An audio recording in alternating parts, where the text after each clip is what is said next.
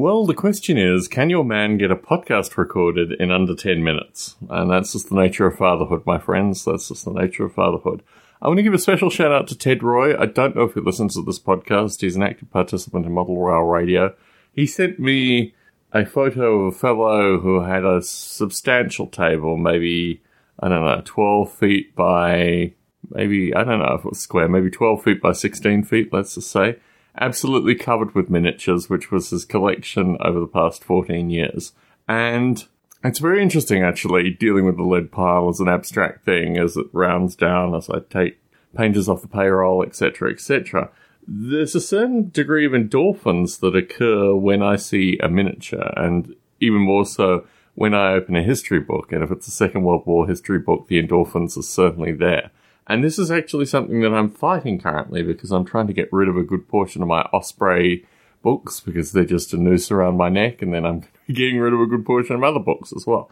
But the Osprey books I'm selling for basically $5 a book, or, well, $100 for $4 a book. So if you're interested in Osprey books, please do get in contact with me because I'd much rather send them to listeners than try the Vegas wargaming community for what it is. So Spencer Game is the reason this podcast is here, and it's here specifically because he posted in the 4-person chat group that Barney Dicker maintains associated with our rules writing failures. And I've been thinking very heavily associated with My Rules Are Better, not My Rules Are Better, Just Plain Chaos rule set, which I've added maybe 8,000 words to, and I have probably another, 2,500 words to add this weekend, and then it's somewhere.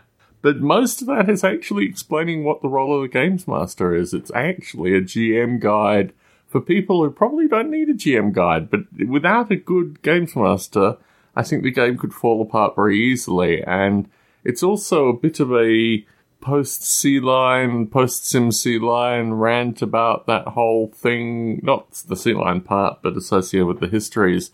And the fact that I don't think we have anything in popular culture that actively grasps what Germany through the Second World War was like, which is a different story. It really kind of begs the player to adopt maybe a 1960s rule set, maybe a semi-futuristic rule set or something like that. But within the rules, just adding to the rules to make them a different rule set. And that has changed my thinking quite dramatically. I mean, if you imagine the Sea-Line writing now, basically half of it's unusable. And I had, I don't know where I was grazing 30,000, 40,000 words there. So I'm in the process of rewriting a good portion of that as well. And I can't remember when I promised. I know people are going to go back and actually quote the exact podcast about when the Just Plain Chaos rules would be available.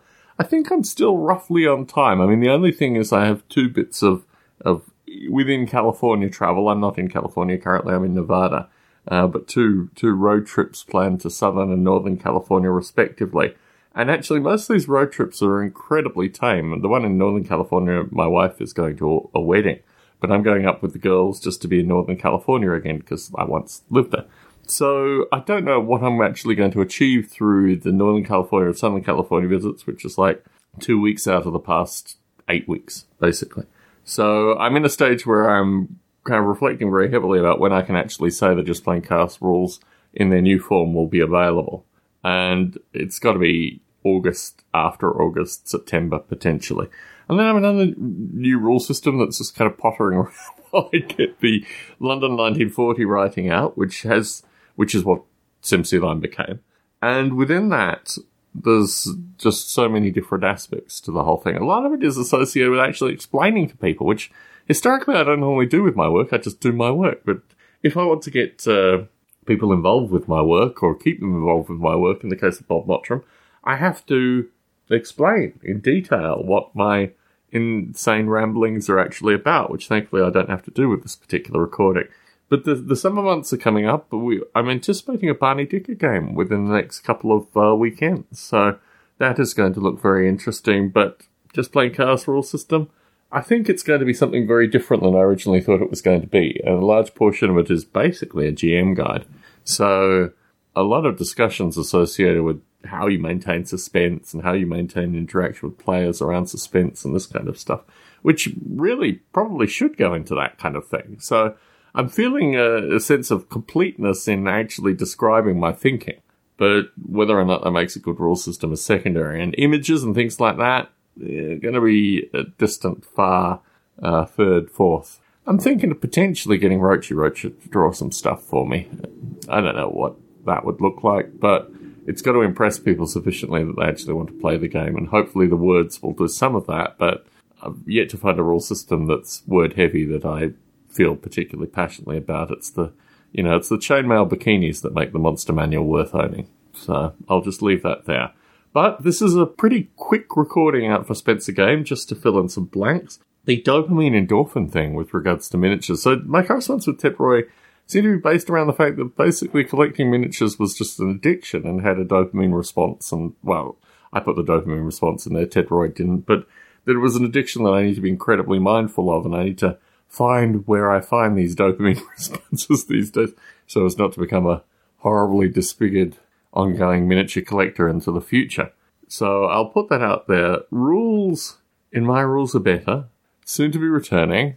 I think the Just Playing Chaos rule system, I don't know if I'll put it on Drive-Thru RPG. I don't know what I'll really do with it, but it's going to be very heavy about my own processes in creating games, and in particular, really this notion that there's some continuum between a purely abstract rule system that may not even have any rules and is just what one would call, like, historically, I think, free-form role-playing or something like that, to every rule is written down and lorded over, and Dungeons and Dragons isn't quite the extreme that I'm thinking of. I'm trying to find a rule system. I've got the ICE rules for Middle-earth here, which are also contributing to another book project that I won't even mention in this particular recording.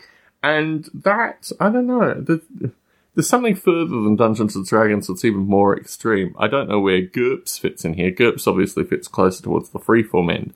Certainly more let's get into the right mindset with this particular rule system. Anyway, I wanted to drop my thoughts as quickly as possible. Spencer Game is a busy man. I don't actually know where Spencer Game... I mean, I know where Spencer Game is, but my understanding was he might have been selling the bed and breakfast. So, Tom Barbalet in Las Vegas, dropping a quick podcast and signing out.